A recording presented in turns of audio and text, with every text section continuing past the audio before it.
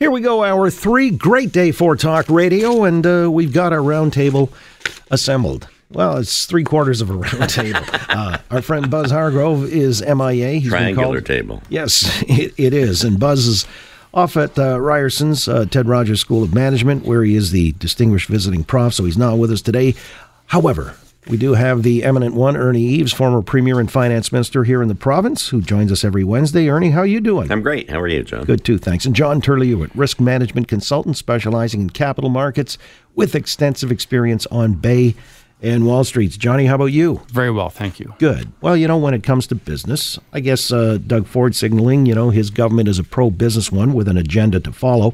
He announced today freezing the minimum wage or maintaining it at $14, but not going beyond that come January 1, when it was slated to go to $15, as you know, under the Win Liberals, and also eliminating some payroll taxes, a 30% reduction in WSIB premiums because the unfunded liabilities have now been reconciled. This under your friend and former colleague, Elizabeth Whitmer, who was seconded in that role, Ernie.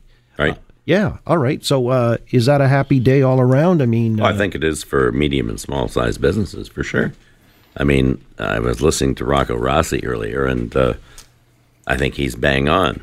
For a lot of smaller businesses, he was in Halliburton at a meeting, the chamber the other day, and most of the businesses had 3 employees or less. This is a huge deal to them. It makes a big, big difference. And same thing with, the WSIB premiums. I mean, once the amount is paid that's required or the funds are in place, I don't see any need to keep nicking the business community. Well, yet I had Tabbins on last hour from the NDP. Let me guess what he said. Well, yes, it was a diametrically opposed position where he said, this is just the government giving more breaks to business and on the backs of the workers who. And we hate those small business people that employ people. Well, all right. And this is what I tried to present to him, the idea that you've got to maintain some kind of balance. And if you skew it too far in one direction, obviously it's going to be injurious, and you don't want to injure business because they're the ones who hire people. Correct. All right. So, John, on this matter, $14, is it, the idea people need a living wage. Do you believe that a minimum wage is a route out of poverty? A good job, good education, good opportunity is a route out of poverty. And, one of the things that I know it's cliche, but, the best social program is a job. And one of my concerns about raising minimum wages up 33%, which the Liberals were proposing to do, is that you would eliminate those first step opportunities for people at the lower rung of the workforce, that being people who are new to Canada and maybe don't have the English language skills that they need to progress through the workforce right now, and also for young people getting their first job. And that's a part that's lost on the NDP and some of those folks who support this. And more importantly, $15, if you're talking about a living wage, is a rather arbitrary number. Why not 50? Why not 25? Why not 100? This whole point about a living wage, misses, I think, one of the key things in our economy, and that is we have to be able to create jobs so that people can progress through into higher making jobs as time goes on. This is just not something that I think people think about. Yeah, as a matter of fact, I told Peter Tabbins in that regard when you talked about the arbitrary nature of setting it at $15, the Canadian Centre for Policy Alternatives, which is a left-wing think tank, believes $18.65 is roughly a better figure. So here's a question I asked, though. What's the return on risk or on capital that a small business person or a small enterprise, medium enterprise puts into this? What return should they get? What would be fair in Peter Tabbins and the NDP's view on that? So should they get 2%, 1%, 0%? What should be that return? I'm curious, because that's a question they never actually answer. And I can tell you one thing. You can go to New York State for 10 years and have a tax holiday, and I can assure you're going to get a lot more than 2% return on your investment down there. Being competitive, creating opportunities, and ensuring that we have a strong tax base, which comes out of creating new jobs, which ensuring that we're competitive. That's how we do that. All right. In fairness to Peter, he's not here to defend himself. I just wanted to offer a counterpoint. Buzz wasn't here, so no. Well, that's the problem. Yeah, but here's the other thing. The Moulton character who you have on before is every week. Dan Moulton. Right? Dan Moulton. He goes on about, businesses should be able to pay the $15. Well, he walks around the annex and looks at Microsoft and Google and all those big businesses. Go north. Go up to Kinmount, go up to places like that, in the Kawarthas, and look at places trying to create business there. I mean, good luck. That's where you have to think about the impact on that. And I know that one business that I'm involved in outside of the work I do, it has had a real impact on young students. We just haven't hired as many, and you have much fewer hours now, and you give more hours to the full-time people. Well, this was the anecdotal kind of evidence I was citing, because I hear it every day sitting here in the catbird seat that small businesses are in fact impacted. But the rejoinder to that was government is already subsidizing with all kinds of breaks and even lower taxes. Now, be that as it may, it's a subjective thing, interpretation of whether the taxes are low enough. But that's what he had said when I challenged him on that. So I just want your response to that. Do you think that the businesses are already getting enough of a break through government subsidies and tax breaks and things like that? Well, I don't know what subsidies he's talking about, but I'll tell you one thing. Our small business tax is approximately, 15%, depending on what, provincial and federal, and bring that together. But remember, there's also taxes that you pay on your payroll. There's also incredible energy costs that you have to run. The operating costs in this province now are nuts because the hydro rates have gone through the roof. So if you're talking about taxes, look at the full suite of taxes that you have to pay. Look at how much a small business has to pay, and take that into consideration. Because that small business tax that he talks about is just one tiny element of that.